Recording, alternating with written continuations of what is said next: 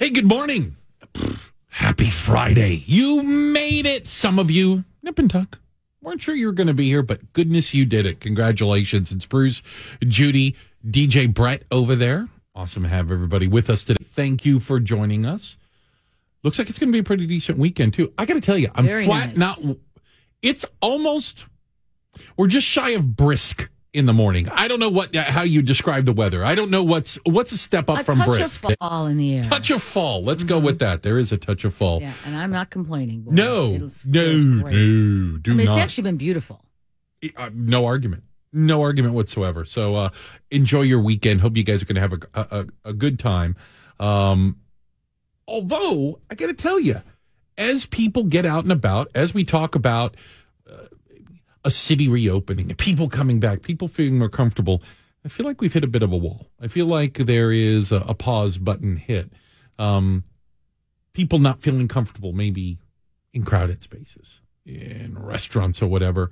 And there are some Chicago aldermen that are taking a cue, I guess I could say, from New York, Los Angeles, New Orleans, which I did not realize, and talking about an indoor vax mandate? Yep, for people visiting public indoor settings like restaurants, bars, movie theaters, gyms, concerts. Okay, everywhere. I was going to say, what do we leave out in there? I'm like, I don't know what it is. So this is already a rule, and I have not heard. How is it going in places like New York? Is it do you see what I'm saying? Like, I have not heard, I haven't seen the videos of people like with burning torches outside of the gym, because they won't get let in. But I gotta. Let me see, because I don't know that it has started yet. I feel like that'd be a tough ask of your employees. Well, we already have the argument that you've made them be the mask police, the hostess at the restaurant, the checker at the grocery store now is, please, you need to wear a mask. You have to wear a mask inside. It's not our rule. It's a city rule. You see that. So the vax police is going to be a lot harder. A lot harder. Here's a story in New York. City inspectors will hit the streets Monday to start enforcing that indoor. So, okay. Yeah, it will be the mask police. It starts Monday. In New York. Well, at least enforcement does. Which is why we haven't heard anything yet. Yeah, it's been strongly suggested, we would prefer if you did. So proof of vaccination required. So I also think about like the backup. I mean, I don't know why. In somewhere, you mean? Anywhere. I think of the TSA line. Look how long it takes people to show their damn ID. All you have to think about is the Lollapalooza. Oh. Non-lines. People just flash their vaccination that's the argument, card. right? That a business would say, just wave something at us and we're saying, we checked. And so then that almost makes me more worried because people will do it, people who aren't vaccinated. And now you think everyone's vaccinated, so you kind of let your guard down a little bit, right? But you still have to wear a mask, don't you? Like, there's so many. I can't keep track of the rules. And I can understand. Well, I'll tell you, I went out to eat yesterday in the suburbs. And I sat outside. It was kind of like half in, half outside. The windows were open. Wonderful day to do so. We took our masks off right when we Hello? sat. You mean just when we to sat sit down? yeah. But when the waitress came up, I did say, "Do you want us to put our masks on?" And she said, "No." Because this is the suburbs, first of all. And I didn't put it off and on. I just took it off. And then when I got up to leave, we put it back on and walked through the restaurant.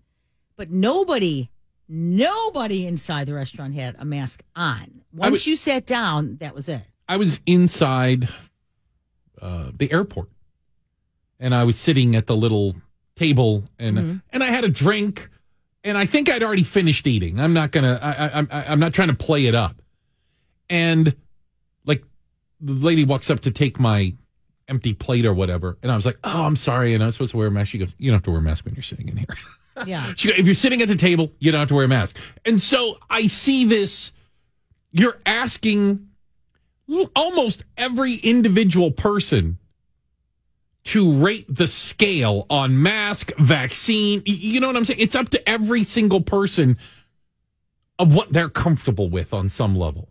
Yeah. And I just don't But see this as if fun. it's only vaccinated people, that's a different world, right? I mean, if you go somewhere and you have to show proof of vaccination, now you're sitting at a restaurant and presumably everyone there is vaccinated. It is different. So, I'm breathing easier and I'm not worrying about my mask so much. So I only wear it because people aren't vaccinated. An example is offices. Our office in 3 weeks? I'm horrible with time. Will be reopened. Because it involves Month and a day. numbers. Yeah. Month and a day. Sometime in October, right? 11th, I want to say. Okay. When Say people next have to month. be back and have to be vaccinated. Mm-hmm. And so are you saying that if you know everyone is vaccinated, Why do I need my mask? yeah, but you'll still have to wear a mask in the building? But will we? Yeah. In the building, maybe, but I don't know. Why? If we're all on this floor. Because you have to in the city of Chicago. That's a city mandate. That's not a right, but us mandate. I know, but once we're all vaccinated, we're all back here, and we know everyone has shown proof. But isn't that what vaccination. happened last time? Well, now we've got enough people vaccinated, so you don't have to wear your masks. Remember? I mean, we just keep going this back and forth. And so we all took our masks off, and then he went, "Yeah, that's not working. Put your mask back on, even if you're It vaccinated." was never enough people vaccinated. It was not as many cases of Yeah. COVID. Now it's exploded again. And again, it's like this vicious circle. It goes back to why do we have so many cases of COVID? Because 99.9% of them are people who aren't vaccinated. It's always goes back to those who aren't vaccinated. So we knew this was coming. We knew it was going to be, as you said, a segregated society between the vaxxed and the unvaxxed. I mean, I can only imagine there'll be businesses, services that cater to one or the other. The issue for the unvaccinated is in a city like Chicago, where we know the majority of people are vaccinated. If you're a business owner, you're going to choose the vax side because there's more available audience. There's more available customers, right? That are vaccinated, as opposed to saying we're going to cater to the unvaccinated community because there's just fewer of them. Yeah. I mean, just as a percentage. So you can see how this becomes like a ball rolling downhill. Yeah, I mean, And it seems like every day I hear another business, another organization, another something that takes the rule and goes one step further. Yesterday it was United Airlines. Yeah. That said, if you have a customer religious exemption or medical exemption, we accept your exemption, but we're not going to pay you and you have to stay home. Right. I was like, wow, that you up the ante. Mm-hmm. You know, I mean, there's a shot across the They have a bow. lot of employees, thousands and thousands of employees. Right. So, and you know, I said this earlier when people weren't taking the vaccine. I was like, who could have predicted that we'd be in this place where people don't want the vaccine? Because, you know, I of course, hunted it down. Right. Now we're in this place where these COVID cases are exploding again. I didn't, you know, a couple months ago, I did not think we would be here. That we'd have a Delta variant that's much more contagious. So here's something I don't understand, and I'm not sure if it's just anecdotal, but here's my feeling. A year ago, when everything exploded, I don't think I knew anybody who died of COVID. I honestly didn't. I'd heard of some people that had gotten sick and went to hospitals, but I didn't, you know. Personally, because a lot of people died early right? on. Right. In the last 6 months, half a dozen people that I know. And some of them are just Facebook friends or acquaintances, people I worked with, you know, in the past, years ago. And so it feels more real now that I'm seeing these, like, you know, my friend Sean, who also served in the Navy, and I saw the military, you know, the picture of the military funeral he was having, and I'm like, okay, like, this is more real for whatever reason this time. Younger people. Is and that by what it younger, is? I mean below 60. Right, I mean, right. It So I just didn't know enough elderly people before. Well, we did, but you know what? I feel like people were kind of like, well, I mean, when you're 80 or not, they were elderly, and you kind of expect older people. It's not so shocking when justify it. It's not shocking when they die. You can justify it. You're 88 years old. It's not a tragedy. No offense. Well, it is a tragedy if it's your father or right, grandfather. but 88 years old, I'm just like, you had a hell of a life. Congratulations. It's not shocking. Right. It's shocking when your friend dies. 42 years old. When your friend's child dies, Yeah. or when someone's husband dies. So that's the shocking part, and that's what we're seeing now. It's not the older people, because they're all vaccinated. Right. Yeah, but it's like every day, I see another. Yeah, it's our age group. Message of somebody, and a family member, or like I mentioned, my friend Cedric, who posted a picture in the ICU with oxygen. Pray for me. It's been 10 days in the ICU, and I'm like, Cedric was NBA athlete. He's in great shape. He's works out. Delta doesn't care. Doesn't matter. I'll give you a small thing. Right, 20 years ago today, you could walk down to the gate at the airport and wave as your friends or family members boarded the airplane and backed away from the gate. Yeah, Miranda's like, gate. That's not a thing. Yeah. That's not a thing. I would visit my sister in Florida every year. She would always meet me at the gate. Meet you at the gate, your friends and family. The minute you walked out, you walk you were off the plane, they'd be like, hey! People waving at you and stuff. Oh, yeah. It's so weird. Yeah. Just to hear about it. Just to hear about what life used to be like. Yeah. Mm-hmm. I mean, you still had to show your boarding pass and stuff, but you didn't have to get x-rayed to get on the airplane. I used to travel to Virginia every year to see my family out there with my older brother, and just you bringing that up made me think I can remember one year being able to walk up with my parents to the gate, and then a couple of years later, it was just me and my brother on our own. Right. I hadn't thought about that until now. I was 9, 10 at the time. It's a small thing. Please don't get me wrong, but a new poll out there says a lot of us, 9/11 was the day that permanently changed things. 2/3 of registered voters polled say it permanently changed. In comparison to COVID, 50%. I was trying to think, if you think in U.S. history, 240 plus years of history, right? 9/11, the Civil War? I mean, what else rises to that level? Pearl Harbor? Maybe? Do you see what I'm saying? Yeah. Like the way that it just Probably fundamentally Pearl Harbor. changed. But did Pearl Harbor change every American's life? I don't know. Well, I think it did. It was Everybody close was to all in, home. wartime Yeah, effort. it was. Oh my gosh! I mean, there were submarines too during the war But in our World War waters. II lasted 4 years, 5 years. You know what I'm saying? Well, it was over and done. Everybody's back, and then Right, and happy war days are here is war, again. right? We have a thing about war. Sure. That we know what it means. That was the thing about 9/11 was the unknown. We were like, what just happened? We couldn't believe it happened here. I think that was so much of it that we were shocked. We now have a permanent surveillance state. We now have a permanent security theater, if you will. We put armed people everywhere. Why? Because terrorism. It may happen. So we have to do everything. Take your shoes off at the airport. The entire TSA, for goodness sakes, is part of that. That things change permanently. But I do think it was also a bit of a mindset changed.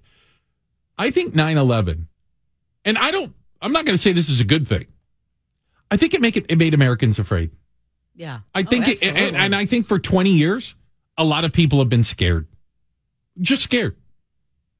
And while I can understand it, I don't share in it, and I don't like it. You know what I'm saying? I think scared's a harsh word. I would Afraid? say more On alert. I would say on alert, right. I would say more cautious. Where we were careful. I mean, life was good, right? We're Americans. And then all of a sudden it became, we felt like our brothers and sisters in Europe, right? Like, this is happening More here now. aware of what happens elsewhere, right? If you see something, Overseas. say something. Yeah, how did that ever turn out, right? I love when they used to say, be vigilant. The hell does that mean? Yeah. The hell does be vigilant Let's mean? face it, if you saw a knapsack lying on the street somewhere, you call police immediately. Yeah, but nobody does that anymore. Yeah, well, it's been 20 years. And Yeah, nobody does it anymore. I think actually people still do. We still have those false alarms, but I was Well, much again, more vigilant. a false alarm. People are scared. People are afraid, and not for a legitimate reason, Right. because they are not finding knapsack bombs on street corners every day. It doesn't happen like that. Yeah. I think the word for me, it was everything being locked. What do you mean? Everything just locked, school, everything just became getting Like into hardened, your office. yeah. Yeah. It was, like I said, we were more carefree. It was more open. You could walk into school. Everything you shut down. Go pick up your kids at school. Just walk in. Go Yeah. down to the classroom. See. I mean, of course, school shootings didn't help that either, but Yeah. that was the first thing was 9/11. I mean, that was the big, we all just hunkered down, right? We didn't know what, and for months, maybe years, we expected something else. I mean, it wasn't. we were told. That's why it was hanging over our heads. I felt like for such a long time. Like, when is it going to happen again? Another thing, and I would say this, I think in the aftermath, the years following, when you talk about 2/3 of Americans say 9/11 permanently changed life in the U.S., I think it also undermined faith and trust in institutions. An example. Almost everyone took at face value, almost everyone,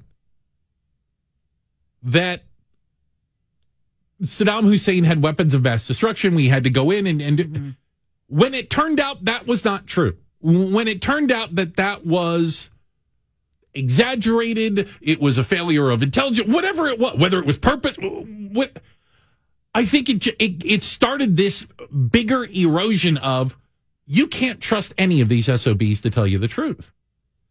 And that erosion exists today.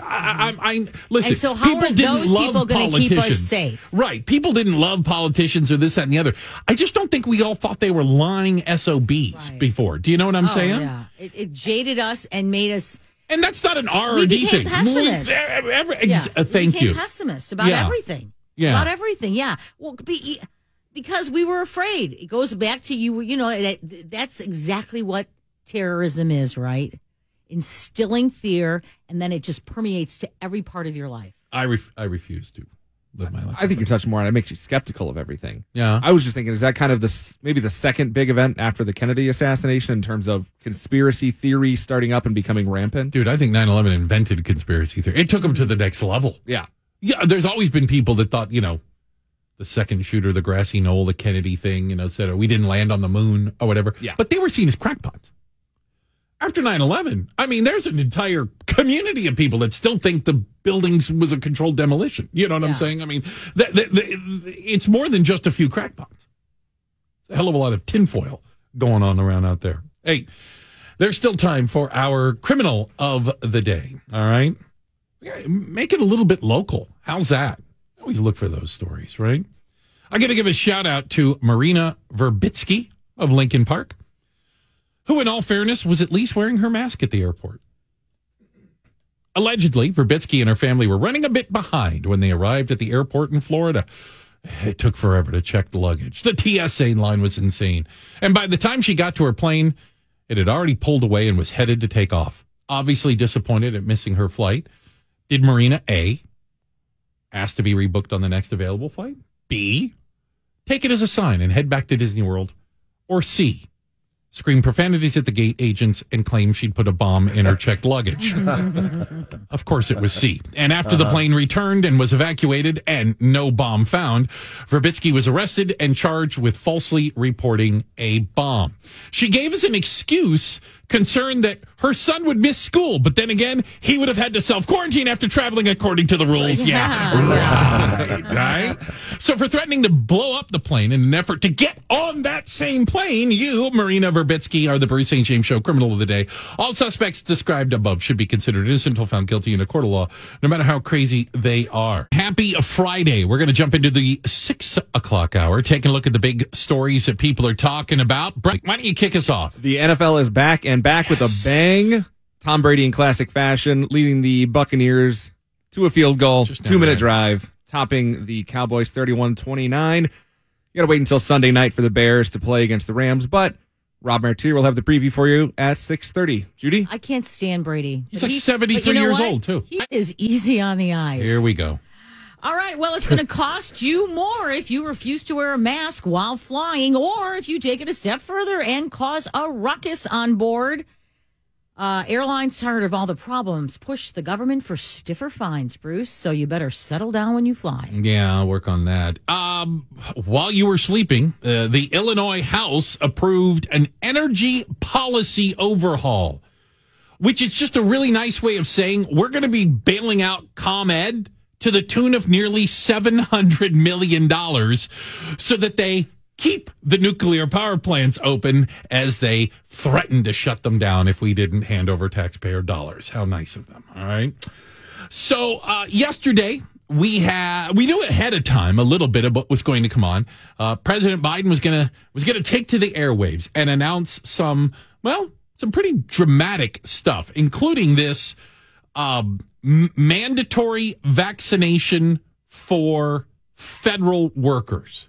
The government being the largest employer in the United States. That's a pretty big deal. Okay, stop screaming at your radio. You know what? Can I tell you that I think this is the frustrating part in all of this?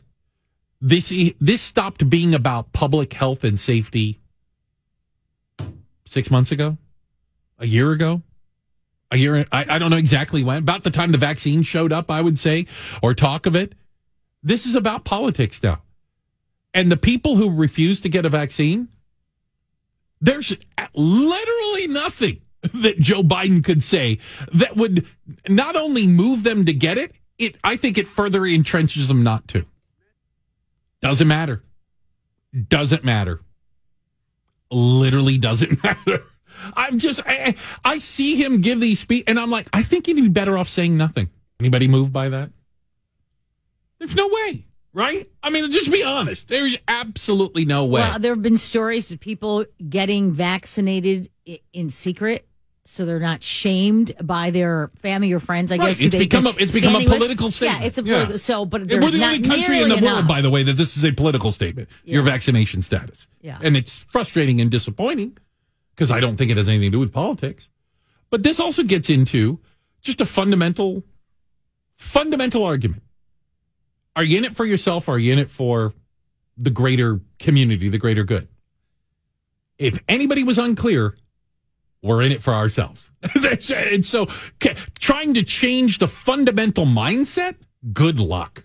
Coming from a politician, good luck. Well, I think we're past that, actually, because I think these new mitigations say that. Okay, now you don't want to get vaccinated, that's fine. You're not going to get to go anywhere. We're going to make it hard on them. Yeah, exactly. You might lose your job. So, which I just think further pushes them down the road. What else can you do? Okay, let's say we do nothing. Let's say the government stops. Everything's done. No more vaccines. You want a vaccine, you're going to have to pay for it now. Now what happens? We thin the herd. But you're thinning the herd that's doing the right thing, too, in terms of what the government wants. It's already vaccinated. If you're vaccinated, you're not going to die. The kids? You're not going to die. That is something. So would the kids' numbers change? Did you know? Do you care that COVID cases amongst children, to the point that they have been admitted to a hospital, is at its highest level ever?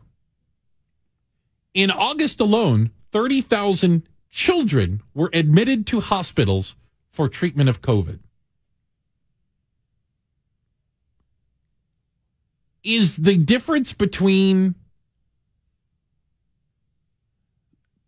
elderly people dying in nursing homes or kids dying, does that change the calculus? Well, I would think so, and because it's much more shocking when a child dies, and they're not vaccinated. They can't get the vaccine yet. So they're not giving each other COVID. They're getting it from adults who maybe aren't vaccinated, right? That's how it's being spread around, and they don't have a choice. They can't get vaccinated yet. Hey, Joe. Hey there, Bruce. Good morning. Happy Friday. Happy Friday. I text in all the time and try to call. I love you guys, actually. I didn't expect to like it. Love it. But I think Biden is a lunatic. And also, it's not like for me, the anti-vax, or whatever, it's just, I support everybody that wants to get a vaccine. Mm-hmm. Clearly, it is beneficial. I'm 30 years old. I do construction. I've been working this entire 18 months. Right. You never stayed home, in other words. Yeah. No, I've never stayed home. I mean, I'm not like a big bar scene guy or nothing like that. Right. But yeah, I just go to work, live my normal life. And I'm really not going to get one. I just won't. And yeah. So here's my question to you, Joe. And I again appreciate you calling. Let's have the discussion, if you will. If it gets to the point, and you're starting to hear about this, you can't walk in a restaurant, possibly couldn't get on an airplane. There's already some airlines around the world that require vaccination. Would it get to the point that life got so, I'm going to use the term difficult, uncomfortable, whatever it might be, would that ever force you to say, all right, geez, if I want to go down to the Applebee's, for Christ's sakes, they're going to make me show proof of vaccination. Is there a tipping point for people? I honestly don't know the answer. Yeah, there is. Yeah. And because it seems like it's headed that direction. Flying's got to be you a big think one. Flying would be a big one? I mean, if you want to go anywhere on vacation, usually you fly somewhere and it's fun, right? You're going somewhere fun. Yeah, I think that would be the tipping point. What about you, Joe? So, yeah, for me and my brother, we were just talking, and I guess if I have to go to Jewel-Osco to get my essential food, and then they don't allow me in, then that might be the thing. But I'm still not going to get it. Then I'm just going to become that unhinged lunatic that moves up north at my dad's, and I'll just, I'm a hunter. I'll live off the land. Joe, can I ask you why you're not getting it? Just not getting it, because America's supposed to be free. The science, I know, Judy, I'll text you guys and stuff, but, the truth is, the science is so wavering and so... So you're afraid, you think your health is at risk? Are you afraid? Is that what it is? Not really. It's the freedom. It's choice. Yeah. No, I get it. That's what it is for a lot of people.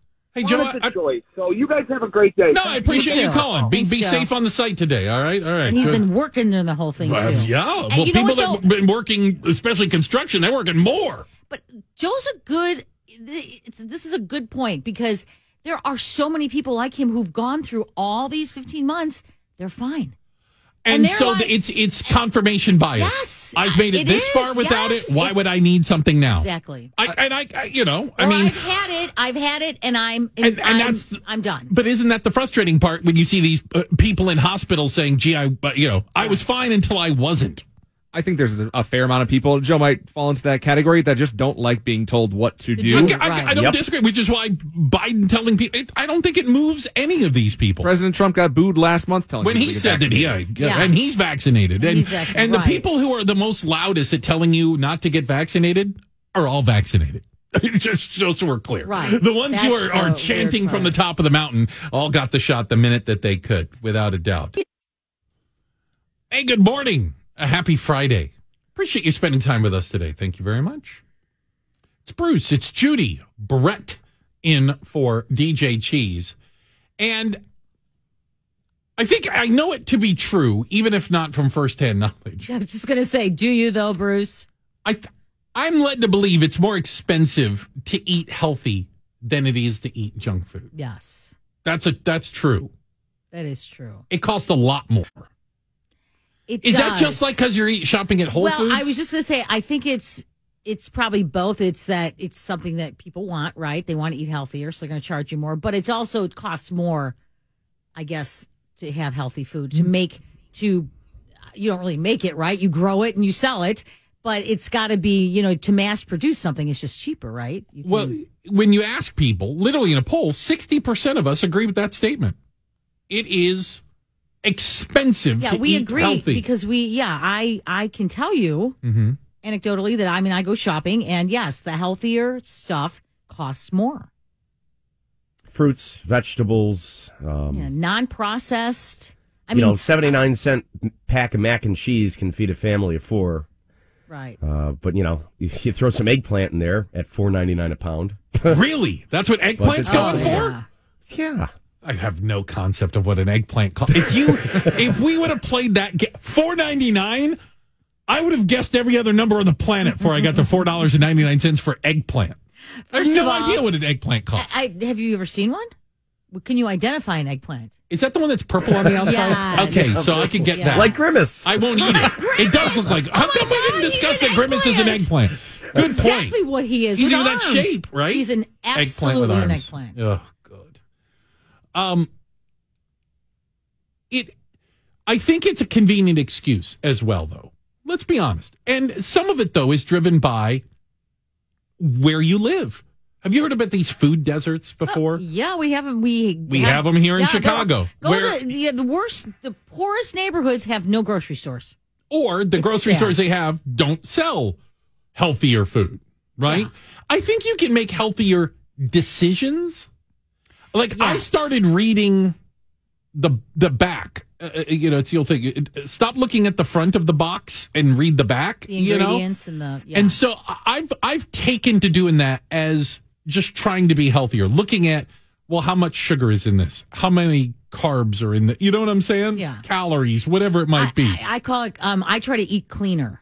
Okay. I don't. And I make dinner. And that's starting right there. I don't go out and buy fast food. Yeah. So instead of going to, KFC, I make chicken at home. So I go out and buy, and it's chicken, and it's not fried, and it doesn't have all the, the coatings and the sugar, whatever on it. Or, a salad. I make my own salad at home. I make my own potatoes.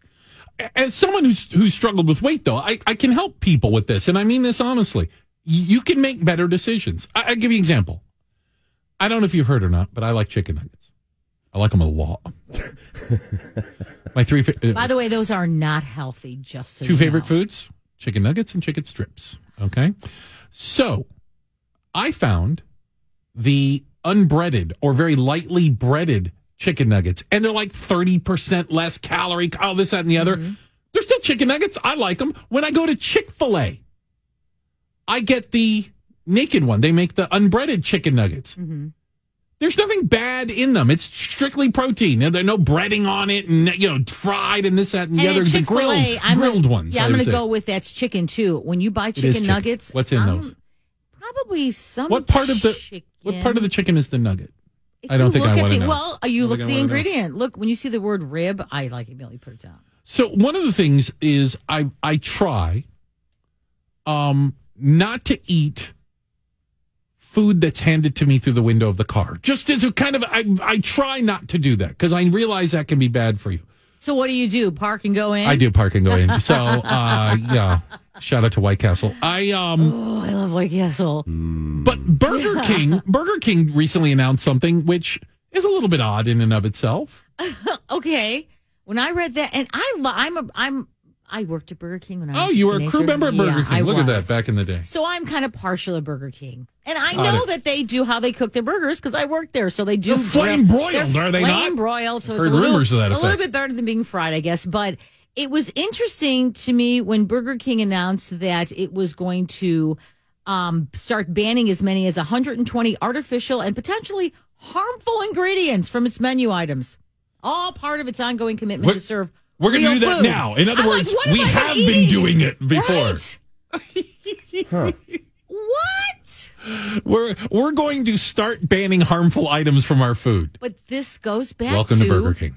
Mass producing something. And go back to your chicken nuggets. I love them. You could make them at home. It is more time. I don't have any idea how to make nuggets. That's magic. There's elves involved. I thought the same of the Subway ad campaign a couple of years ago that they're now using 100% whole chicken breast. And you were like, what the hell were you using before? Right, exactly. Don't even get me why started on the tuna fish. Yeah, why are you admitting it? Tuna fish contains no tuna. Oh, my gosh. Right? You could be allergic to tuna fish and eat the Subway tuna sandwich. You'd be perfectly okay. Wouldn't be a problem whatsoever. Now, shockingly, tuna is one of those things in a can that is, in all the books I've read, healthy eating is okay. It's actually, they recommend that. Really? You're good eating and chicken out of a can. I don't really understand it, but... Processed chicken? Well, I guess. I eat tuna fish right out of the can. I just pop the top sausages? and drain the water and eat tuna fish out of the can. Okay, those Vienna sausages, no. Anything with the word Potted meat? sausage in it. Don't tell me Vienna sausages aren't good for you. That's a health food as far as I'm concerned. The first time I heard what hot dogs are made of, it does stop you from eating. I wanted to leave the earth. You might think the world is coming to an end. All hell is breaking loose. Things are on fire. It's a dumpster fire floating through the flood, right? Me? It's football season! Yes! I'm excited, for goodness sakes. You know who else is excited? Our very own sports guru, Rob Martier. Rob, good morning. How about that opener last night? The Bucks and the Cowboys. Wow. Oh, so excited for foosball. It is back. I just feel like I don't know why. This season, and maybe it's because of everything we've gone through. Yeah, I was going to say, does it feel more exciting? Even more exciting, yeah, because it gives me a complete distraction. And by distraction, I mean my miserable fantasy football team. Anyway, I'm speaking to, again, Rob Martier. Now, Rob, we also have, a little more near and dear to our hearts. I know, Friday, big high school football night. Good luck to teams out there. And tomorrow, U of I, they've got another game. Although, I got to tell you, a little disappointed in last week, Rob. You know what? Let's just forget about last week. Let's forget about it. Okay, we've moved on. Yeah, let's pretend it didn't happen. Let's fast forward to tomorrow in Charlottesville, Virginia. It's going to be a tough place to play for the Fighting Illini when they take on the Virginia Cavaliers. Not a whole lot of history between these two teams. In fact, they've only played each other twice, ever. And it was in 2 bowl games. Illinois won both of those back in the 90s. So there's really not a whole lot to go on when these two teams play. But it's going to be tough for the Fighting Illini tomorrow because the Cavaliers, they roll 4 quarterbacks. They've got 2 what you would call traditional quarterbacks, and then they've got these 2 hybrid guys. So that seems unfair. They should just have to play one quarterback. That does not matter. Right, I know. But, it's like cheating. It is cheating. But when you say they've only played him twice, does that really matter? Do you really need to know your team? Well, they played him in the 90s. I mean... Yeah, I mean... No, I'm saying... the players weren't even born. Just as a football team, when you're going to play another team, do you look at that team and their weaknesses and what they have and what they don't have? I mean, that's part of the game, right? Yeah, I mean, it would be nice if there was a familiarity there with playing in Charlottesville, Virginia, which is a very tough barn to play in. And, I mean, if they had played them, more, that would be better.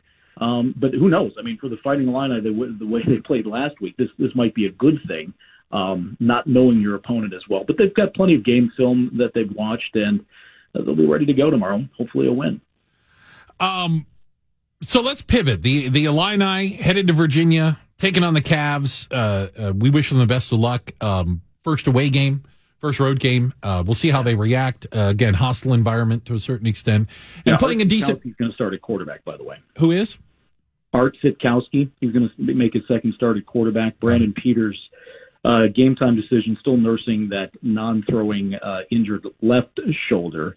He will be with the team and most likely available to play, but he's not going to start.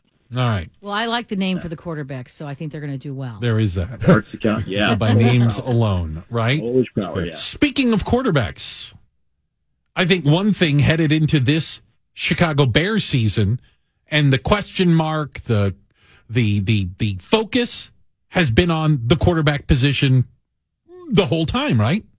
Yeah. Yeah, I mean, this story, we've beaten it to death, but it really is a compelling storyline for the Bears, and it's a fun debate because, as I've heard it said, you got Justin Fields for the next 15 years, not the first 15 minutes of their season. But as we've discussed, Bruce, look, if the wheels start falling off the Bears, we're going to see Justin Fields a lot sooner than maybe people think. You know what? Let me just say, poor Andy Dalton, okay? Give the guy a chance. No. Why? But he's had chances before. That's the thing. He won. Didn't he win a lot of games? I think. Yeah, not important ones. It's like nobody even cares. You're just everyone's gaga over Justin Fields, yes, including me a little bit. But now I always like he's the underdog to me. Poor Andy Dalton. The poor guy. I hear him talking. He's like, listen, I know everyone's rooting for Justin Fields, but I got to go out there and do my job. He does. Yeah, well, Okay, that's what he's being paid to do. Let's see what he does this Sunday, right? You know what? And Judy, actually, I think you're hitting on something there. This might actually be a good thing for Andy Dalton to have this sort of motivation to go out and play well. And hey, look, if it works and the Bears are winning, more power to him. Keep Dalton in there. Absolutely. I'm all for it. Really? But do you believe that, Rob? Do you think that I feel like anything this guy does, it's not going to be enough? Even if he wins the game, the first interception, the first fumble. Everyone's going to focus on all his, I think there's a certain measure of that without it, but he's semi-used to that. His last couple of years in Cincinnati were like that. Yeah. No, winning cures a lot of things, and people can look the other way. The Bears ugly wins are better than pretty losses. Yeah. you know? Yeah. It'll be interesting. The Bears are headed to Los Angeles. It's going to be the first game, I guess, with fans in that new stadium in L.A. So that could be interesting. Anytime there's a new stadium, I'm going to assume it's going to be, if not sold out, close to sold out. And a lot of people, I'm just going to say this, think the Rams might be the best team in the NFC. Yeah. Here's the thing, and I've got to go back and look. Maybe our intrepid producer, Brett Gogol, has his finger on the pulse of this, but I think all of the lines for Sunday's games, I don't know if there's a double-digit line on any of the games, meaning that there's not one team out there that's a double-digit favor over another team. So you talk about parity in the NFL. That's incredible to start off the season. So, if you're a fan of a team, your team has a chance. They're in the game. Hey, right. everybody except for the Cowboys have a winning season as of right now. Right. And I love to rub that in on Cowboys fans. Yeah. Right? That is fantastic. Hey, Rob, we appreciate it. We're going to talk to you all during the season, though, not only about the Bears and keeping up with the soap opera that season could very well become, but also U of I, which you are obviously steeped in here. And we're going to be carrying that game here on WLS. You got it. Yeah, looking forward to it, guys. As I like to say, Rob. Thank you. Appreciate it. He's a WLS sports guru, Rob Martier. Brett and I are the football fanatics around here. We're the idiots. Wow, I didn't notice. That have the... Just so the listeners understand, every break, we talk about third-string running their backs. pretend teams they have. I can't Very confirm interesting to listen to Rob's report, there is no double-digit favorite in the NFL this week. The Bears are the third biggest underdog, though. Okay.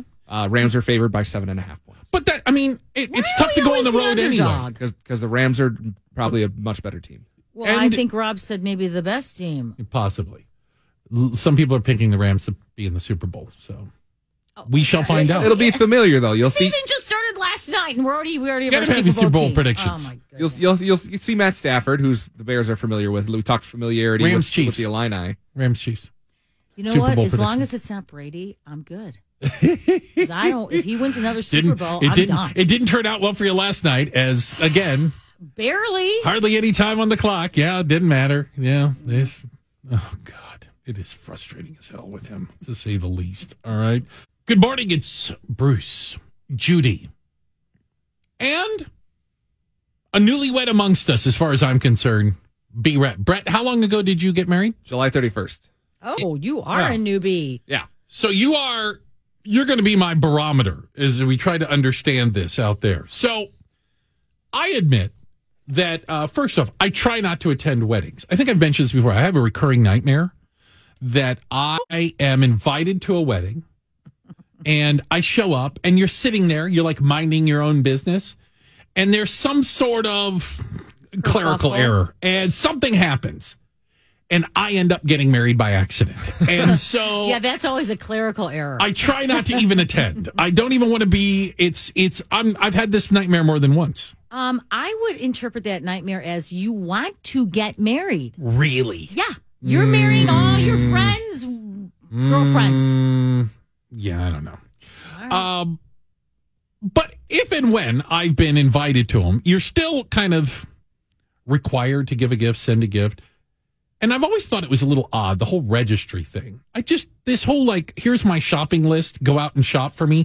It does feel a little weird. It is, but it does make it so much easier, right? So it's so you don't get 4 blenders, right? Or avocado slicers. How many of those do you need? Well, 0. Yeah. So 0. You and your lovely bride, Brett, you obviously, did you do the registry thing? Yeah, did the registry, Amazon, and Bed Bath & Beyond. Okay. And everyone loved the Amazon one because everyone's got Amazon Prime, so it's free shipping. And the stuff just showed up at your house. Yeah, we just continually had packages showing up at our house for probably like 4 Christmas. months. Yeah. For your wedding gift. Correct. Yes. For the wedding gift. That's the way I've always done it. Oh, no. Judy lives on an alternate planet. Yeah, cash only. I've never in my life given cash to a bride and groom. Oh, my God. Never. Ever. What? Envelopes only, thank you. What is this, a mafia wedding? No, it's just the only time I've ever seen that is in The Godfather. It's your culture, right? You're Polish, and that's what we do. And I think other cultures as well. We only gave cash. And let me tell you, when I got married and the first time I got a gift it came to my door, I was like, what is this? I literally had to ask my husband, why is your family sending us gifts? That was foreign to me. Really? Yes. So we didn't get that many wedding. We got a lot of shower gifts, I know, off our registry. But at the actual wedding, yeah, we had a big, huge box filled with envelopes. And then you know what you do. Nick, are you with me on this? Is that what happened?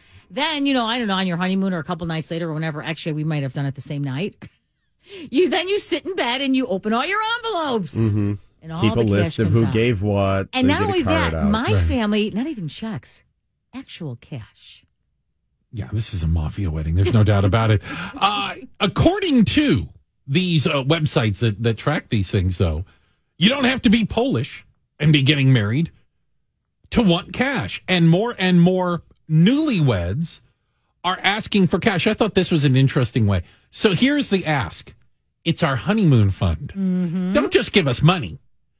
Donate to the honeymoon fund. Or you know what you can do? Take it a step further, and you can get on their honeymoon. You can pay for one of their excursions. Really? Yep.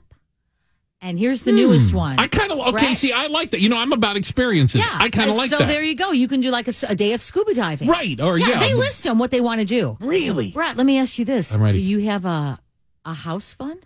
No, we had a honeymoon fund, but people barely touched that. It was people. It was all gifts. Yeah, no, That's still too new. It was honestly mostly cash, but people just gave us cash or checks rather than contributing to the specific fund. honeymoon fund. And was that online? The Yes. honeymoon fund? Yep. Yeah. It was And now connected. they have a picture. It's like a GoFundMe for your honeymoon. Yes, and they have a picture of a house now.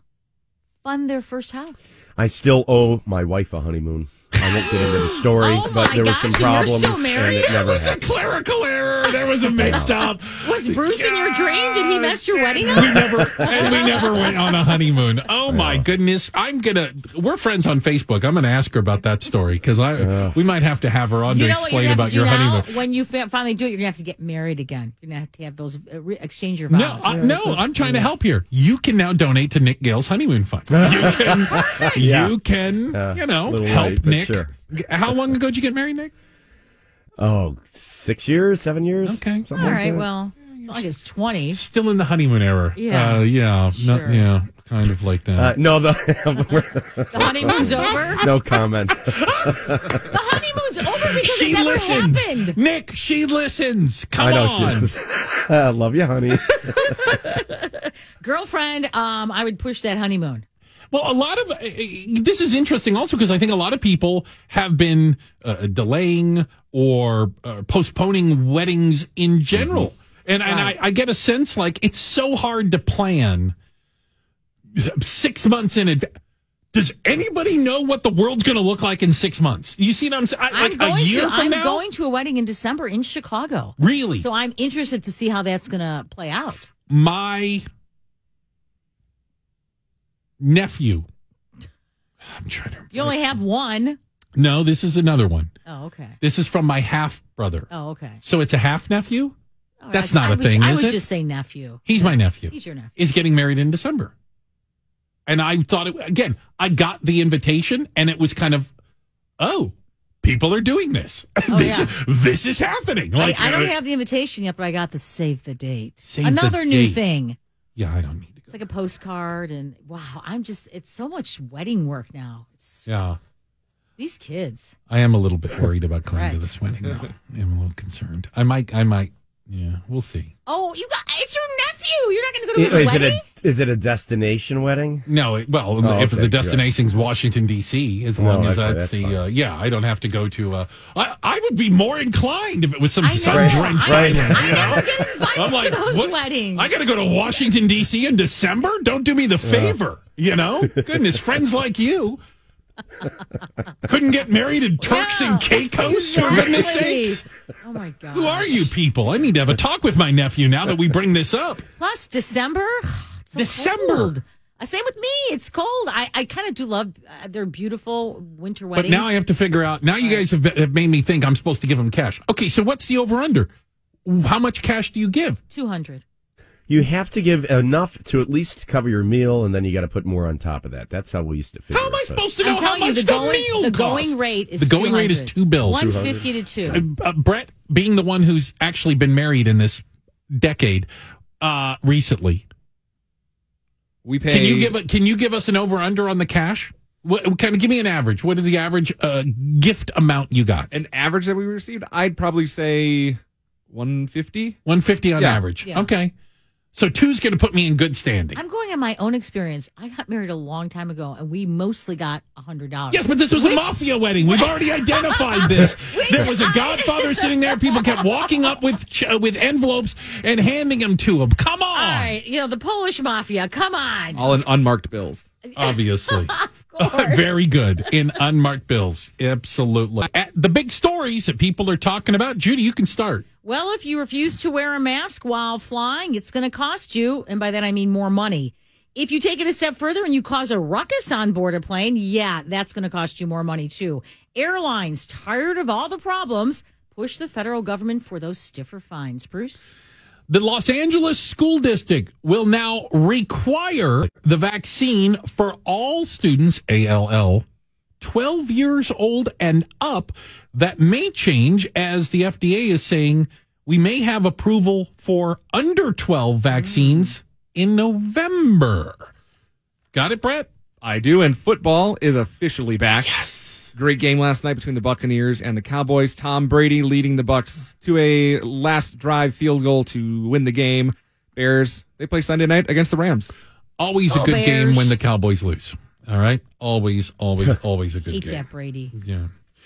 But he looks really good. You had President Biden yesterday speaking about a new mandate for federal workers. The military edict came out a little while ago. Vaccine mandate. We now know certain businesses are taking this on. I thought the real interesting one yesterday was United Airlines, right here in Chicago, which has a vaccine mandate for employees. They call them customer-facing employees, the people that actually deal with the public. And they allowed for religious exemptions. With the accommodation being, you can have your religious exemption. You just can't show up to work. Oh, and we're not going to pay you. You're on unpaid leave where you can apparently practice your religion however you choose, just not getting a paycheck from us. This brings up a lot of issues. Joining us right now, an attorney at the Prinz Law Firm, is Christina Hynes Mesco. Christina, good morning. Thanks for being back on with us. Thank you, Bruce and Judy. Good morning. This just strikes me as a whole can of worms. Can I start with something right off the bat? And it's a a tweet I got regarding the United Airlines mandate. Is United Airlines saying that they are going to put people with a religious exemption on unpaid leave? Is it religious discrimination? Is it legal?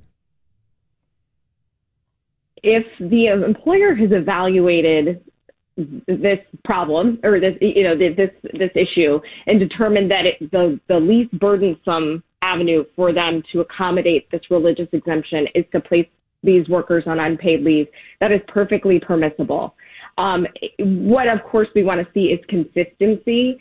So are they treating other issues the same? So if someone has a medical exemption, for example, that is prevents them from getting the vaccine, are they also being placed on unpaid leave as well as the last resort accommodation of that issue? So as long as the employer is consistent, really that will be the key determination as to whether there's actual discrimination going on. Of course, also, are we treating all religious exemptions the same and not cherry picking and saying, well, the Baptist can come to work, or, this guy can stay home. As long as we're consistent, that really is the key in determining whether religious discrimination is going on in the workplace. Now, what about President Biden's plan to direct the Labor Department to require all businesses with, like 100 more workers that they have to be vaccinated or tested? I mean, is that going to fly?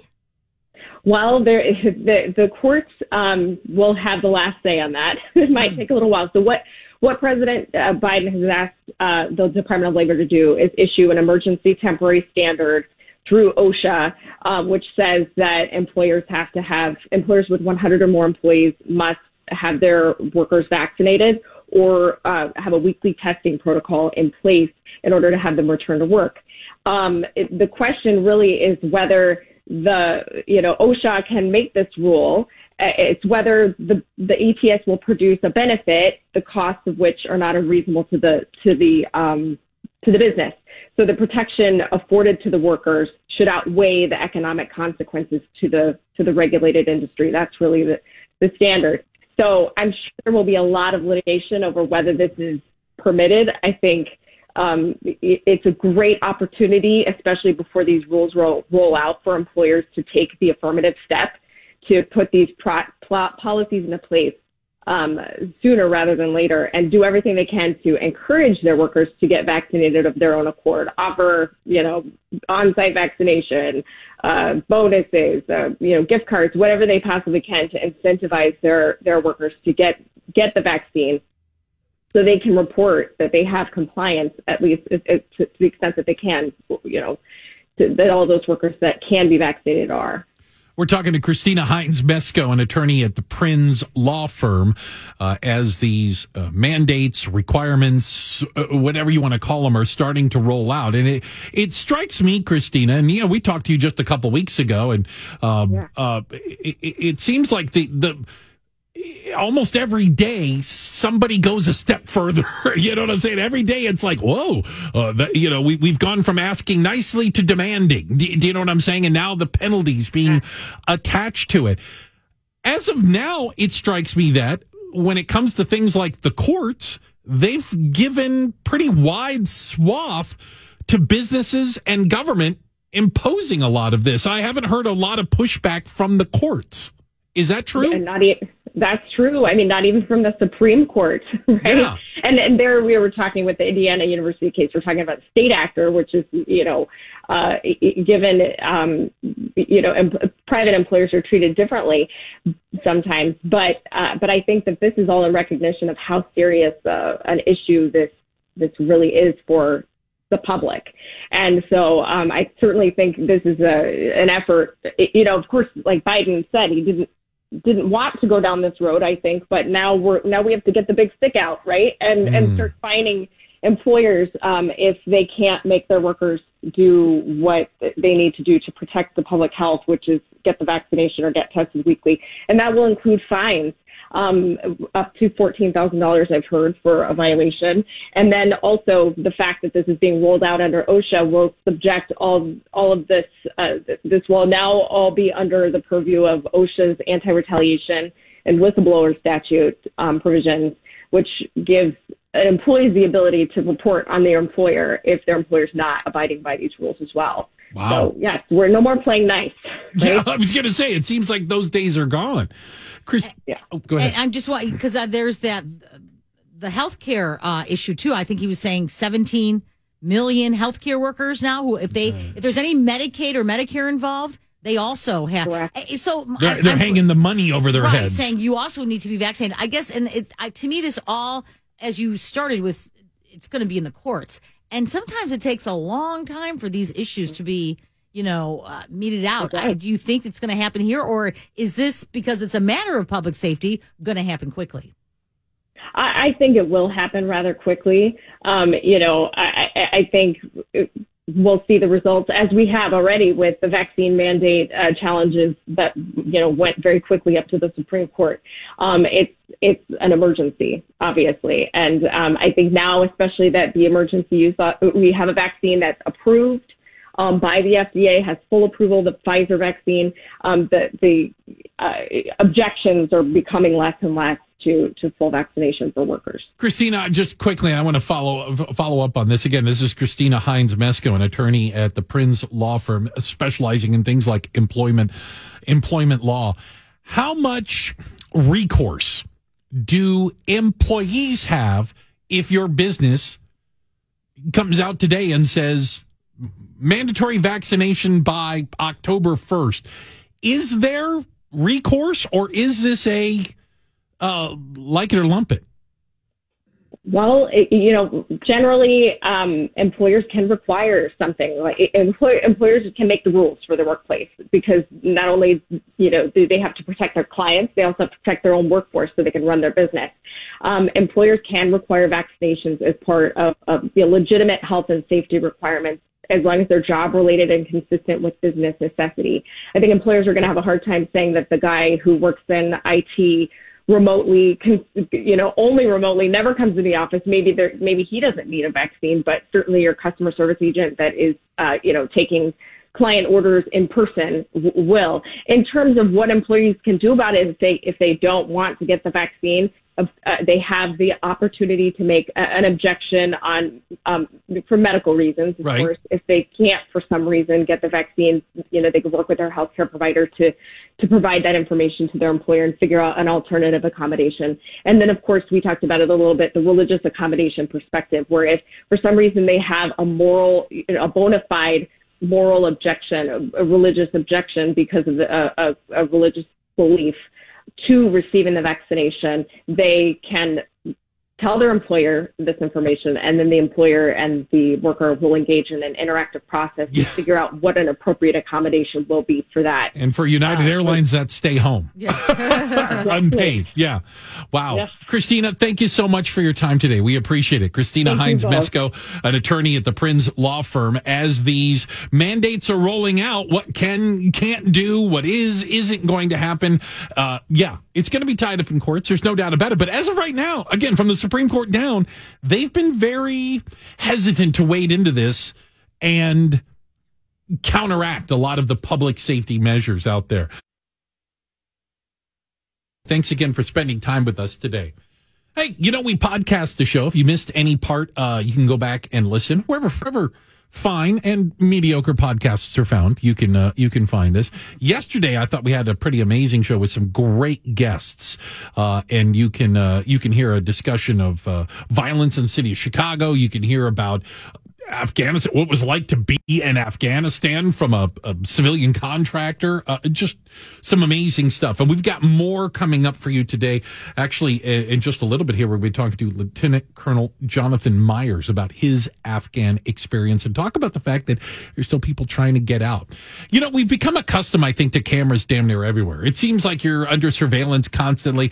And every time there's anything involving law enforcement, there's either somebody filming them with a phone or the body cam, right? But at least you kind of know you're being filmed, right? If somebody's holding somebody's holding their phone up in your face, they're probably filming you. If the officer has the body cam, on his chest or on his shoulder, you're being filmed. Or you could see it up on the light post or wherever they put it. Yeah, it's pretty obvious. Ray-Ban, the sunglass people just came out with new sunglasses that have a tiny camera right embedded in the frame, I would call it. Do you know what I'm saying? In the corner of the frame that allows the wearer, by using their voice activated, to just film. Was this a problem? Why was this a solution? This is a little nuts. So, in other words, the guy or girl you're talking to on the street corner or standing next to you wearing their sunglasses, because when you're cool, the sun always shines, could be recording you, could be filming everything. It's a little weird. Now, if you're in public, Supreme Court's already ruled, you have no right to privacy. But are these people going to take these glasses off when they go into private areas? Are they going to stop recording all the time? That's, I think, the issue. You know what I'm saying? And I thought the issue also was when it's clear. Like, you can record someone when it's clear you're recording. Like, a lot, in the news. But these aren't news people. These are private people. Right, but I have to ask, so why do I? That's what I'm saying. I don't think, as a private, I could pull my iPhone out and I could stand on the corner down here and film people walking by. I don't have to ask their permission. I don't know that you could do that in secret. Is it secret? They're wearing their Ray-Ban video camera glasses. I don't know Ray-Bans. Well, and the worst part, the even more scary part of this is it's Facebook. It's not just Ray-Ban. So you get like Facebook Live your life. Miranda, have you already ordered them? Glasses. Honestly, I'm thinking about it, but if it's in a public space, you're allowed to record them. So. Yeah, in a public space, you can record people. You don't need to ask anything. So, Judy, nobody has to be aware of it. Yeah, you should assume in public that you're being recorded. You have no right to privacy in public.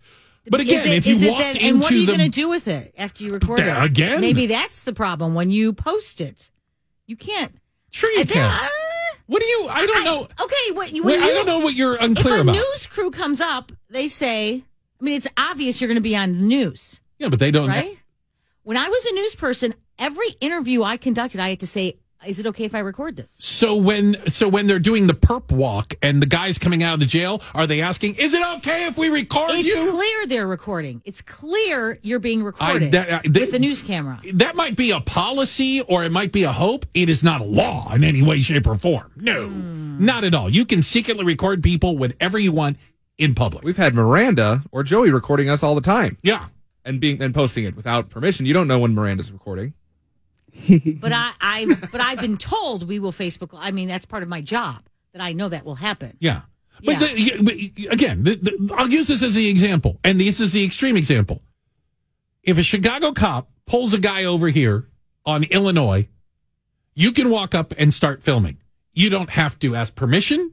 Right. You don't have to stop filming if the cop tells you. The Supreme Court literally ruled on this. I know. That's not like secret filming. I think you're stuck on the whole idea of if they know you're recording. You could put your phone in your pocket and just have the little camera above it and stand there, and they wouldn't know you were filming. I assume the difference, Judy, between TV and knowing is just distribution rights.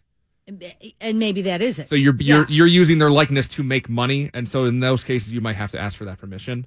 But not, like me posting some random dude on YouTube. Yeah. I'm not profiting off of that. Right. And whether they know they were being filmed, irrelevant. If they're in public. But these new sunglasses basically make it just easier to do. You're walking along and apparently they use the voice. You're like, I think you have to say, hey, Facebook, I think is instead of Alexa or whatever.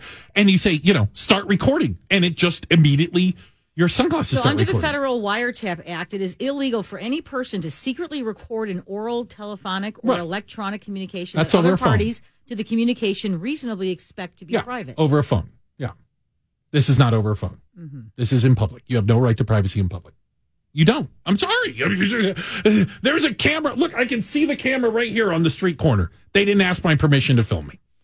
They didn't ask, and they don't have to. And they can use it for apparently whatever the hell they want to use it for.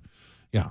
The expectation of privacy in public does not exist in any way, shape, or form. A happy Friday. It's Bruce. It's Judy. We've got DJ Brett over there. And you know what? All week long, we've been talking about the upcoming 20-year anniversary of 9/11. We've had some interesting guests.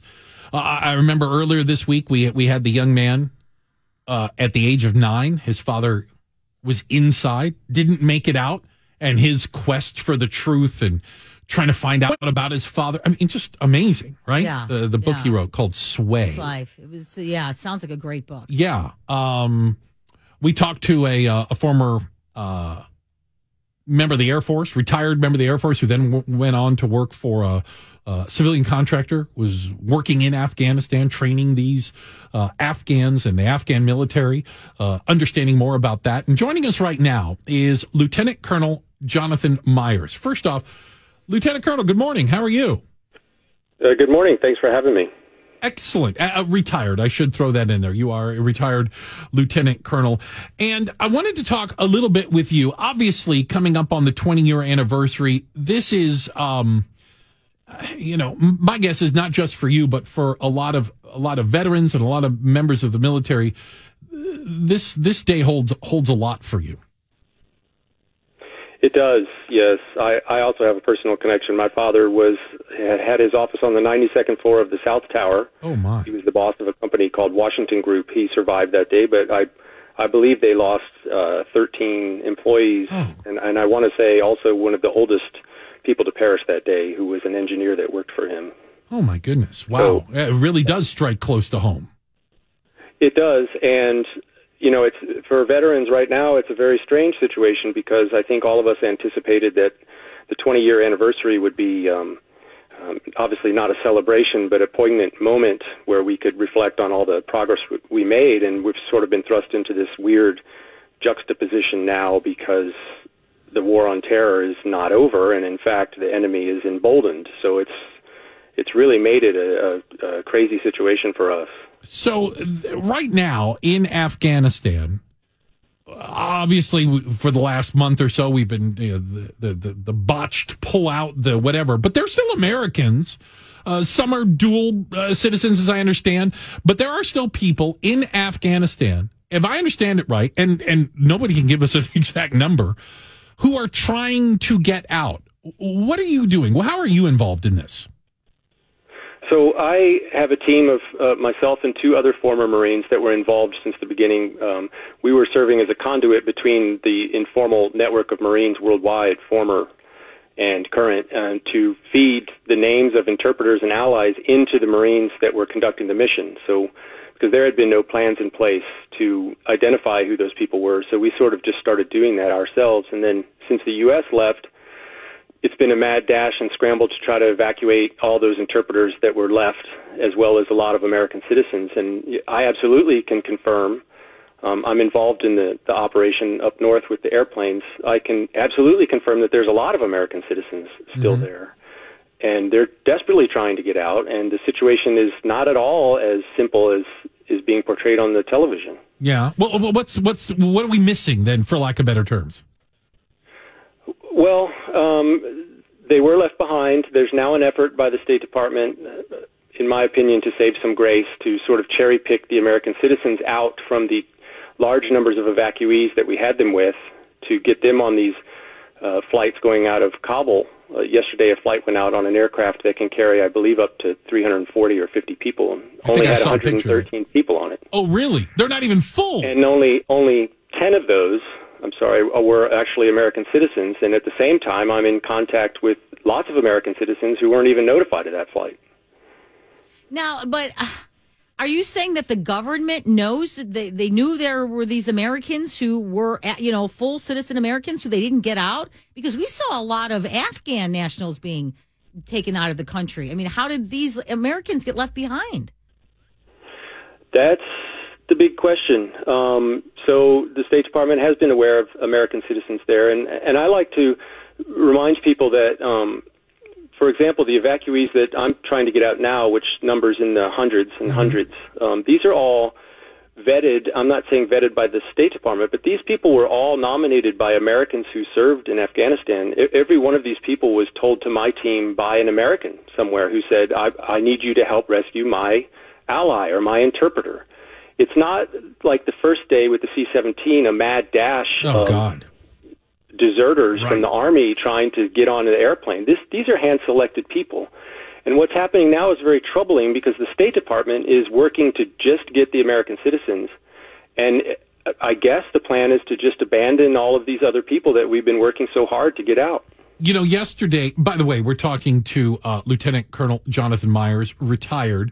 And yesterday we spoke to a contractor, former Air Force, retired, and then working in Afghanistan, who told us about a visa, and I forget the specific terminology, but that it was basically promised to these Afghans that in return for working for the U.S. government in turn for working at the base, that they would be given this visa so that they could emigrate to the United States. Are these a lot of the people we're talking about? They were promised some form of benefit in order for working for the United States, and we've left them high and dry? Those are exactly the people we're talking about. It's called a special immigrant visa, or SIV, there's also green card. Mm-hmm. There's also green card holders, and these people are legal immigrants to the United States. They have just as much right to emigrate to the United States as somebody with a passport. They've been given permission. They've been given the clearance, and the people we have predominantly gotten to secure locations in the hopes of getting them out with this flight situation that's been stalled. They're all in those categories. Okay. We, unfortunately, were put in the position where we had to tell people, well, your CIV wasn't approved, so you have to stay and possibly die. But this family can go because their CIV was approved. It is. And these are the people that are being left. How many are we talking about that you know of? Thousands. Wow. Do you have any hope? I'm kind of underhanding this one to you, sir. Do we have any hope that this version of the Taliban, the latest iteration, are going to be more receptive, less radical? Do you have any hope that they, quote unquote, learn their lesson or want to join the group of nations, or should we expect them to be a lot more like the old version? Well, this is where it's been painful for me, having inside information, to watch people debating this subject on television, because I had two American citizens, one a woman who has family in the United States, including children and husband, they're all citizens, as well as a citizen toddler and an Afghan mother who were up in that place that's been well publicized trying to get out on those airplanes. And they both fled. The one woman fled because she spent a week trying to get into the airport, and then 10 days with us, and she just got tired of it. And then the toddler fled with the mother because they spent a week trying to get in the airport, were pushed in the Suez Canal by the Taliban. The baby has torn her foot open on some razor wire. Oh, God. And then they spent 10 days with us, and then the Taliban showed up at her home and executed her brother. So that's confirmed. That's not rumors. So that should answer the question as to whether the Taliban is businesslike and professional, or whether they're the same old Taliban. Understood. What should the U.S. government be doing at this point? The U.S. government should be doing absolutely everything in their power to get those flights off the ground, to get those people out of there. And that may be the last great push of people that were able to get out, and without the Taliban then administering whatever it is they're going to do. And they need to be doing absolutely everything in their power to make it happen, and not marginalizing the CIV holders and the green card and the people that we're trying to evacuate from the American citizens. I feel like the State Department's plan is to just get those citizens, put a bow on it, claim victory, and move on, because everybody's forgetting about it. Well, I'm sorry to go so long. That group up north includes religious minorities and vulnerable women's groups, as well as the CIVs, and it's a shame.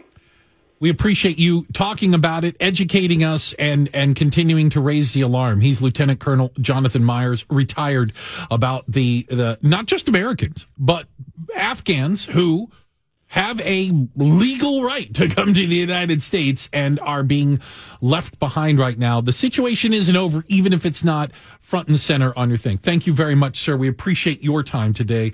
And this is a humanitarian disaster, is what it is. And you're right. I share his beliefs. I don't think the Taliban is like some softer, gentler version anymore. I think they want you to believe that. I don't think they are. It's a little bit of PR on their part. Hey, good morning. Happy Friday. He's DJ Brett over there, right? Look at that. I like the music selection today. Judy, I'm Bruce. And, we've heard a lot about businesses that are struggling to hire. Please come work for us. $15 an hour, $17 an hour. We pay daily. Free food, whatever it might be. But Amazon, And it doesn't get much bigger than Amazon these days, other than the federal government. They're going to end up being everybody's employer at some point, I'm pretty sure. They just added a new benefit in an effort to get new employees. Amazon says it will offer to pay 100% of college tuition for its 750,000 U.S. hourly employees. Not full-time.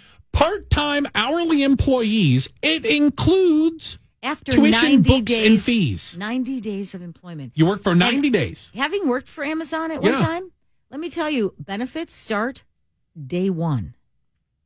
That is a hell of a Benny. Yeah. Right? Including books and fees. I mean, in the competitive world out there of searching for employees, it might be better than having a ping pong table in the rec room. I mean, the benefit for full-time workers used to be when you worked at a company, and if they had a program that you can go get your master's or continuing education, that was a something. Big benefit. But never did anyone ever offer to pay for my college education. But those were a lot of times in professional businesses where that continuing education also benefited the business. Of course, you would have a new, you would be of more value to them.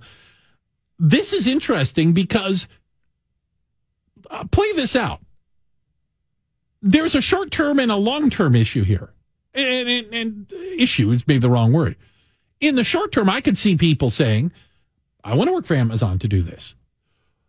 But them getting a college education on Amazon's dime, aren't they going to leave? Aren't they going to use that college education and get a job somewhere else? So is Amazon just saying, you know what, for the 4 years, the 5 years or whatever, we'll take it. That's as good as we're going to get. And maybe, because Amazon's obviously going to own the world one day. So you're just going to go work somewhere else in Amazon. Yeah, maybe. They can I don't afford know. The new ones coming in, and I mean, if that's the case, well, then great, because that's a whole nother slew of people who are now educated. Amazon is offering sign-up bonuses for new employees up to $3,000. I mean, that's how crazy it is in the marketplace right now. The educational benefits is interesting because it also strikes me that they are going after a certain demographic. Mm-hmm. They're going after younger people who didn't finish college, couldn't afford to, left to go work, or could never start down that process. And now that's a heck of a carrot that you're dangling in front of a lot of When these I folks. worked at Amazon, I was one of maybe 5 older people. Really? Everyone was young. Yes. Amazon is a company that attracts young people anyway. I think, and listen, they're doing it because it benefits their company. Full stop, period. I get it. But, I mean, that is a pretty... Yeah, the added bonuses. That's a heck of a deal. They also support you getting high school diploma, GED, even English as a second language. Yeah. They will pay for. You go to work for Amazon, you can better yourself and educate yourself on their dime. Yeah, and why not get an education and then stay with Amazon? I mean, there are those jobs too. Well, you could move up inside the company. I would assume Absolutely. there's got to be something like that. Not everybody is an hourly employee that works in a warehouse or delivers. My bosses were all younger than me. Yeah. Yeah, and there were a lot of them. There were a lot of bosses. Yeah, and you know what? And they all were. It's like the cool place to work. I mean, they all had laptops. Yeah, it does strike me like that. They just rolled these stands around the store and did things, and it was all. It is kind of. It strikes me as like, whether it's true, but it just my outside thing. It strikes me as like a cooler, hipper. We could have our phone in our hands at all times because Amazon understood that you might have an emergency at home, or you just might need to talk to someone, or during your downtime, go ahead, you can use your phone. What? What? I was like the old person. What? We should put these phones away. Put your phone away. We're working. No phones for anyone. Yeah, no. You must have, I was the only one who wasn't on my phone. You must have ended up at one of the good ones because all I hear is the horror stories about people not being able to take bathroom breaks and having to wear warehouses and things. Yeah, there are always two sides to every story. I suppose. Although I got to tell you, 100% of college tuition. I thought it was great. because really what they did is, I mean, if you remember, I think Walmart, Target also did this thing that they would cover the cost of like an associate or an undergraduate degree, but it was select schools, it was online. Amazon's just kind of like upping this, going, oh yeah, if you're choosing between working at Amazon or some of these others, and this is the arms race. It's interesting how benefits change, because the arms race maybe 20, 30 years ago was what kind of insurance do they have? What kind of health insurance they got? Oh, do they have a 401k or maybe a matching 401k? You know what? 401k was big, right? Yeah. That was like a big thing. Well, now, and then it went to, okay, so playing along with that. Then it went to, well, do they have bean bags? Do they have a do you have a pool table in your basement? Do they have a beach volleyball court out back? You know, I mean, right? These kind of can you wear flip flops to work? Yeah, I used to like cover stories at places like that, and I'd be jealous. Oh. Immediately, I'd walk in and be like, what? Foosball? Yeah. I mean, it was crazy. We had a radio station that had a beach volleyball out back. Oh, come on. And had a chef that would make breakfast and lunch. See? A chef? Now that's a chef at the radio station that made breakfast and lunch for the staff. Now, I will say the amount of food we get at radio stations, that was always, to me, one of the benefits of working at the radio station.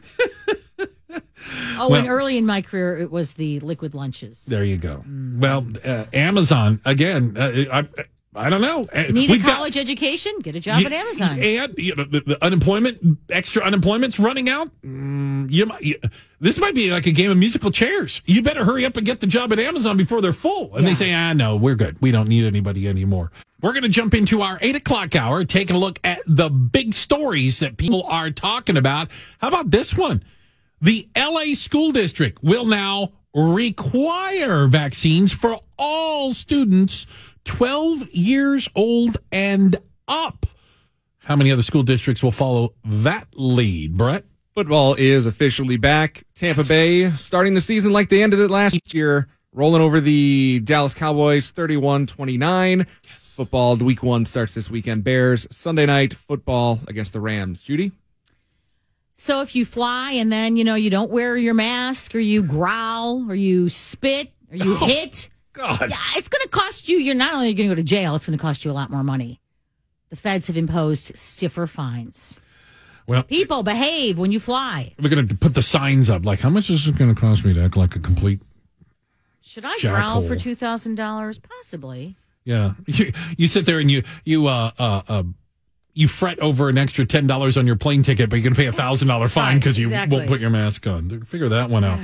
Hey, one of the things that has happened was, and we've heard these stories about police officers specifically being called when there are incidents involving people that might be having some sort of a mental health episode.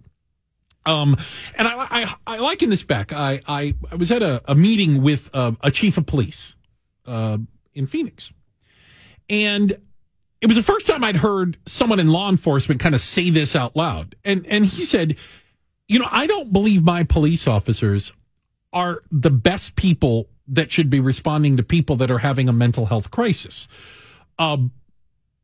It's not what we do. It's not what we do well, And he says, what ends up happening is, in many ways, they're not compliant. So now they're like breaking the law, and we end up arresting them or putting them in jail. And so now I've taken someone with a mental health crisis and I've given them a legal problem. So what can be done? Is there another solution? Joining us right now is Matt Richards, and Matt is the Deputy Commissioner of Behavioral Health at Chicago Department of Public Health. First off, good morning to you, Matt. Thanks for joining us. Good morning, Bruce. Thanks for having me. Can you tell me a little bit about this new program, CARE program, which stands for Crisis Assistance, Response, and Engagement? And you heard my lead up there a little bit. Is it along those lines? Yes. So for the first time in city history, we're integrating mental health professionals into the city of Chicago 911 response system. So we're embedding mental health professionals in the 911 call center, and then also embedding them in teams that respond to 911 calls that have a mental health component.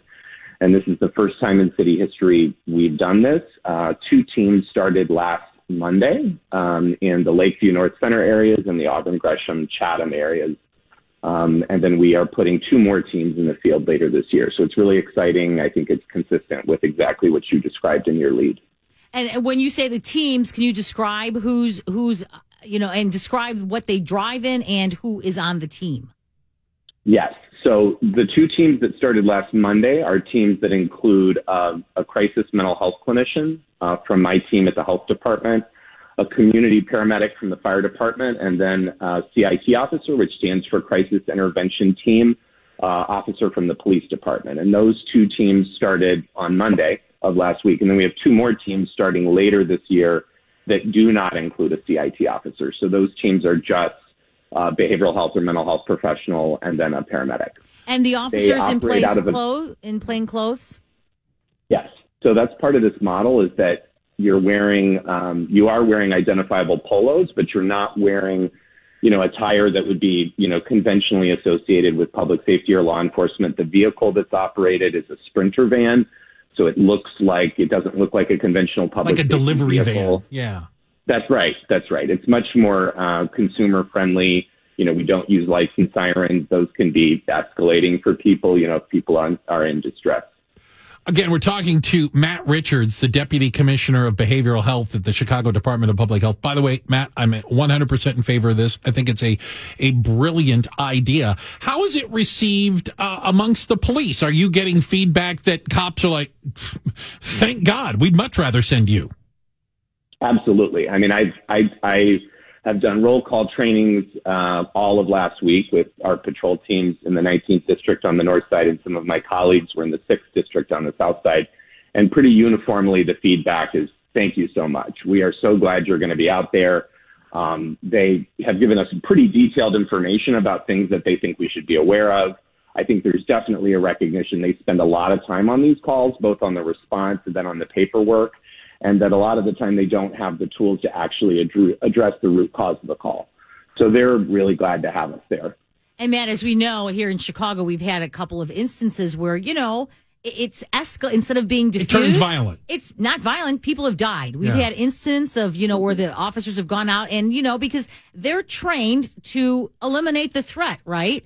And, sometimes it is a threat. People call in, their son or daughter is having an episode and they're armed with a bat or whatever. So I have to believe that, police are absolutely ecstatic that you guys are doing this. And, we talk about the police part, yes, but it's also, this is good for the so-called victims. Absolutely. I mean, one of the things that's really different about this model is that, if you have a normal 911 response, your option is really to take a person to an emergency department, unless a crime's been committed, in which case you have to go the law enforcement route. But what's different about this model is that we actually have approval to transport patients to destinations other than hospitals. Oh. So we can take you to a mental health clinic. We can take you to a health center. We can take you to a shelter. So a lot of people just need to see a psychiatrist quickly, or they need to see a therapist quickly. We can do that. We have approval from the state of Illinois to do those sorts of transports. And that is a critical part of this model. And then we do 1, 7, and 30-day follow-up with anybody that we come in contact with. So, a normal 911 call ends after the transport, right? Or it ends and you resolve it on scene. We want to do 1, 7, and 30-day follow-up because we want to make sure you've achieved a more stable baseline so we don't have a rinse and repeat of going back through 911 over and over again. Oh, that makes so much sense. And starting with the 911 call, you have someone answering the call and then going the extra mile. How do they determine if they're going to send the care team? This must come down to dispatchers on some level, but how is that determination made? So all calls come in on the police side, and the police call takers do a risk screen. So if a call screen's positive for risk, then it stays on the police side and CIT officers would handle it. If it screens negative for risk, it goes over to the fire side, and they just make sure the person is medically stable. They don't need an emergency transport to a hospital, like they had a wound or, had chest pain or something like that. And if we're available and in district, they would send us. The risk screen that the police dispatcher does or call taker does is really looking at presence of a weapon, has a crime been committed where there's law enforcement activity required, or has a verbal or physical threat been made. So that okay. There's a risk part and then a medical stability part. Have you gotten any feedback since you went out, started this week? Yeah, so we're in the midst of what we call a soft launch. So what we've been doing for these first 2 weeks is we've met with all of our, first responder colleagues at the fire stations, the police stations, doing training on the program. We've now met with all of our healthcare partners in each district because we want to make sure they understand our program and we understand theirs, especially because if they're an alternate destination, we want to understand drop-off procedure. And then we've been doing community outreach. What starts next Monday is we're going to start doing self-dispatch, which is when we join calls that are already in progress, calls that might have been taken by CIT or police officers and they realize there's a mental health component, and then we can join the call and take the call. And then on September 20th, we start the primary dispatch part, which is where we start taking 911 calls directly by ourselves. Great program. Matt, really appreciate your time today and appreciate the work you're doing there. We think it's certainly a step in the right direction. He's Matt Richards, Deputy Commissioner of Behavioral Health at the Chicago Department of Public Health. Thank you for your time today. Thank you for having me. Take care. Best of luck with that. I listen, the reality of this is, right? It sounds like a no-brainer because I think too many people assume it's not a criminal issue, it's a health issue. And the problem is that we still see mental health differently from chest pains. You know what I'm saying? It's if police responded to a person having chest pains and they weren't compliant because they were rolling on the ground with chest pains, you don't arrest them. Right. You don't tase them. They are in medical distress. And so many of these people are in mental distress and need people specifically trained to deal with that. Don't turn it into a law enforcement problem. And again, all the cops I know, all of them love this. Yeah. They're like, trained yes. For this. They have their own job to do. Well, and they're like, I'm law enforcement. This is not what I do. Right. But we ask cops to do so much. This will hopefully also allow police to focus on the actual crime, the violent crime. And we know that's a bigger issue as opposed to dealing with a lot of this. I wish them loads of luck with that. So the Los Angeles Unified School District, which is a big one, announced yesterday that they would require the vaccine for all children 12 and up. And you have until January to comply. So basically second semester, right? You come back from winter break, Christmas or whatever, only vaccinated kids are going to be allowed back in school. That's a hell of a step. Yeah. Again, every day it seems like somebody goes one step farther than the last one, right? Yeah. You see this continue to move. Would this fly in Chicago? What would be the response to CPS mandating the vaccine 12 and up? Okay, I'm going to say the teachers union would be the first to complain. Why? I don't know. They would find something to complain about. Well, but wasn't one of their arguments early on that they're about not, coming back that the kids weren't vaccinated? Right. But I don't want to mischaracterize it, but I think that was one of their arguments. Like, well, the kids are vaccinated. Right. This could be one of the first things that makes CTU happy if it went that way. You would think. Oh, you're so funny, happy CTU. No, they'd still find a way to yeah. argue with it. Yeah. And I'm thinking that maybe they're waiting until January for that FDA approval as well. Although I don't know that there needs to be more approval for kids, but maybe there's that piece that people complain about. So you talk about the unions because this is interesting. So the president of the United Teachers of Los Angeles, their CTU, is in favor of this. Ultimately, we want our schools to stay open, and the best way to ensure that is to have as many people as possible in schools vaccinated. So we've heard this from a couple different unions out there. When these vaccines have been mandated for their employees or whatever, that either they're in favor of it or they're taking a pass. No comment. But they're not coming out against it. The Pilots Association, the flight attendants, both of those ones have kind of gone along with, at least in the airline industry. Yeah, or by saying silent, that says everything. That says a lot when you don't come out and say we're gonna fight over it. It is interesting, and I all I can say is I wonder if August we set a record for pediatric hospitalizations due to COVID. I mean, a record since the beginning of COVID.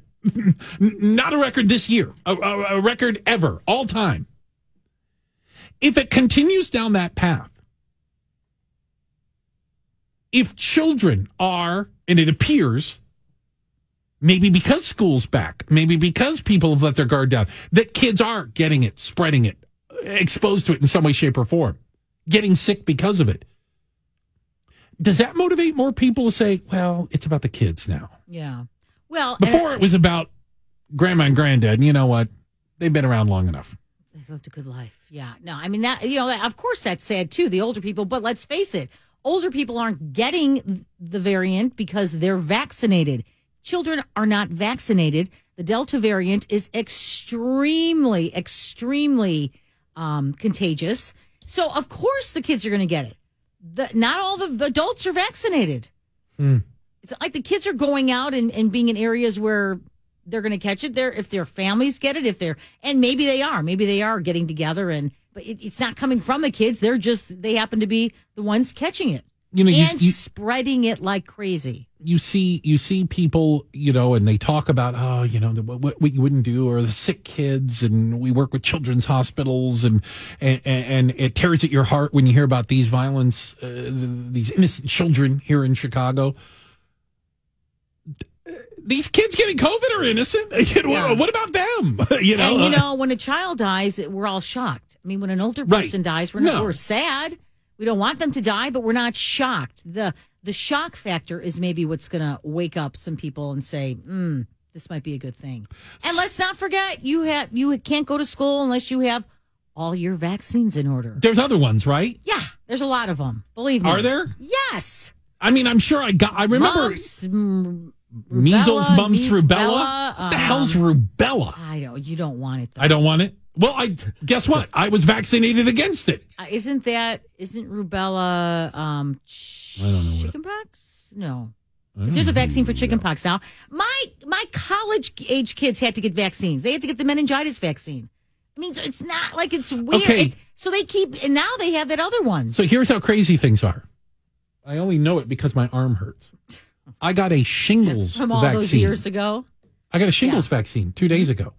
Oh, 2 days ago. 2 days ago. I'm very proud of you. I was. Well, I felt like I didn't have a choice. No, I was at the doctor, and they're like, "Have you had a shingles vaccine?" I go, "The hell's a shingles vaccine?" They go, "Yep, you're getting one now." And I go, "Very painful to get shingles." Oh, okay. I thought you meant the shot. And I go, well, for you, tender. I know it was. And I got a lollipop, and I sweated a little when they did it. Still hurts. That's what you said 2 days ago. A little bit of a sore spot there where they did it. Hey, good morning. Thanks for spending time with us today. It's an interesting Friday. It's Bruce, it's Judy, Brett with us today.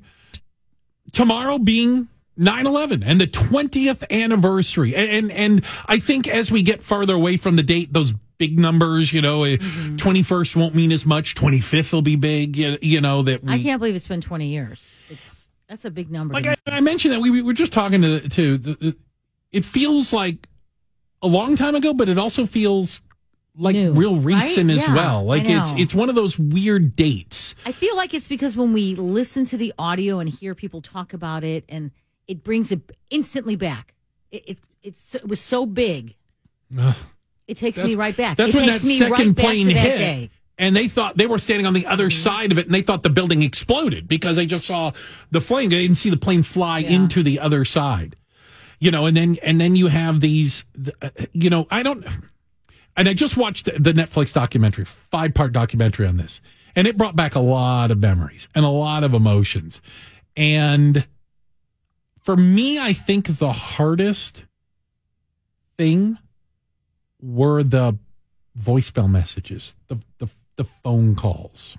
Yeah, I just, thinking of making that so phone real. Call. Right? These were real people with then, real lives who died. Yeah, and innocent people. Mm-hmm. We would do well this weekend to not only remember those we lost, but remember how they lived. Like we said, remember their lives, remember the great things that they did. Still, it might be maybe the best reason why. Judy says she's going to restore your faith in humanity.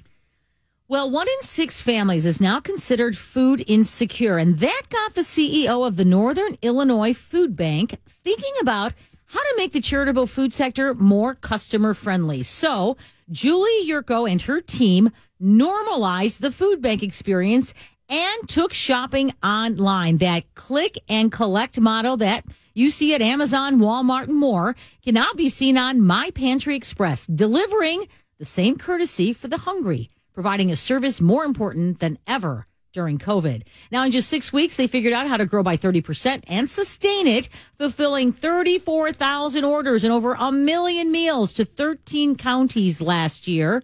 Yurko says there are 3 reasons people need to fill their own pantry and they don't ask for help. Either they don't know about them, they can't get to them, or they're embarrassed. She says the modernized system allows clients to fill out their order online, pick up their groceries at one of 20 different sites, and in Lake County, a pilot program being tested where DoorDash delivers. Wow. That's really impressive. That's a good story. And you know, I've heard from a lot of folks that work at some of these food banks and things. They say, you know, people who are using our services now are people that donated to our services just a year or two ago. Yep. You know, they went from that side. Thank you very much for restoring faith in humanity today, Judy. Also, thanks a lot to everybody behind the scenes as well, like MG and the posse over there in Mission Control. They hit all the buttons. Our in from producer Miranda on the other side of the double pane bulletproof glass. Brett, awesome work all week long. It's been great having you in here. Thank you so much. Nice job, Brett. Thanks. Pleasure to be with you guys. Yeah. And Nick Gale, he'll stick around. He's got all the latest information. The news is changing constantly. Nick's on top of it. Traffic, weather, all the information coming up next right here on 890 WLS.